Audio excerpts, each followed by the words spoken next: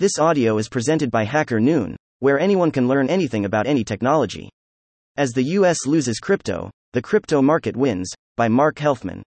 We may remember 2023 as the year the US lost crypto. https://twitter.com, 2bitidiot, status, 1,730,371,315,305,402,551. Embeddable equals true. The government shut down crypto-friendly banks, seized a crypto-compatible payment network, sued a bunch of crypto businesses, neutered the largest crypto exchange, and forced crypto entrepreneurs to flee for other countries. Some think they can make up for it by approving a spot Bitcoin ETF. That ETF doesn't do anything for crypto. It's simply a way for Wall Street to make money off of people who want to gamble on Bitcoin without taking possession of it. They buy and sell the fund, not Bitcoin. Money for everybody else. Money's already moving overseas. You can see this in many ways. I find the best single chart example comes from CryptoQuant's U.S. to the rest reserve ratio, which shows a big drop in the proportion of crypto in the hands of known U.S. entities and users compared to crypto in entities located in the rest of the world over the past 3 years. You might think this is bad. After all, U.S. financial markets hold 25% of the world's wealth. Where will the money for this so-called bull market come from? Everywhere else. There are 7 billion people who don't need to care about the US or ITS regulators. Many of them live in countries with growing economies, favorable demographics, and no wars to fund. They won't necessarily suffer if the US go into a recession. On top of that, many of their countries are building regulatory frameworks for crypto. Even China's government let Hong Kong get into the crypto business, and recently started throwing hundreds of billions of dollars into its economy. Look at Google Trends across any random timeframe for crypto search terms on a worldwide setting. What do you notice? The US ranks low on the list of countries that show interest in these search terms. It was number 24 on the day I checked. Many non-English speaking countries ranked higher. Google doesn't survey China and some other large countries, but you can bet Theus would rank lower if it did. Maybe the US doesn't matter that much anymore. Do we need the US? US entities and institutions dominated the market in 2021 and 2022. That didn't work out so well. Especially when you add some hostile actions among a small group of regulators, for example, a haphazard, modestly effective attempt to cut off crypto businesses from the US banking system.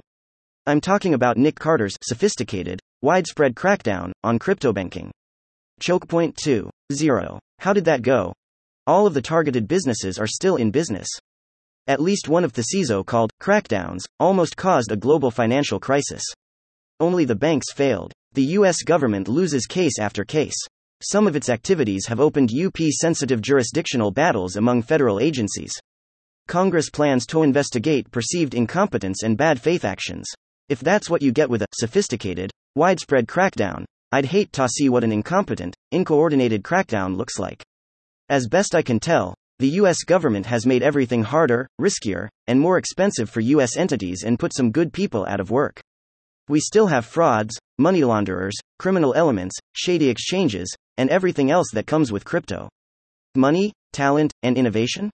Those fled elsewhere. Crypto's financial gas station. Congress has done nothing about crypto. Regulators keep trying to attack the industry. The courts keep shutting them down. The White House has shown no leadership on the matter. Since January 2023, the compliant US-based stablecoin, Circle, has lost $20 billion market share, while the non-compliant, foreign stablecoin, Tether, has gained $22 billion market share. Certainly, Wall Street will fill the gap with safe, regulated crypto, starting with ETFs and registered securities offerings. That's great for Wall Street. It doesn't necessarily do anything for the US. Some of the best builders already left. Some of the best new protocols come from other countries. Some of the best existing protocols have participants all over the world. Every cryptocurrency project benefits from new money, no matter where the money comes from. Follow the money. When you buy cryptocurrency, money exits the US financial system. With so much of the industry moving overseas, that money is only coming back when it's time to take profits, and the US has a smaller share of those profits than it has in years. Ironic, innit? Those crypto projects went overseas, but they'll get money through Wall Street funds anyway. US money with none of the hassles that come from US regulators. Maybe that's the best outcome for everybody. The US can continue to bury its head in the sand. We can continue to build and support the financial networks of the future. Everybody wins. But we win more. This post is also available as a collectible NFT at https://mirror. XYZ. https://mirror.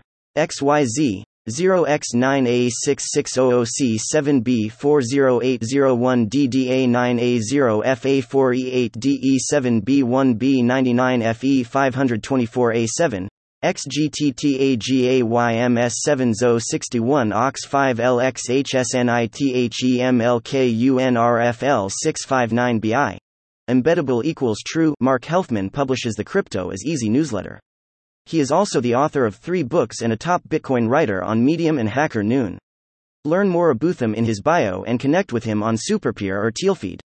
Thank you for listening to this Hacker Noon story, read by Artificial Intelligence. Visit hackernoon.com to read, write, learn and publish.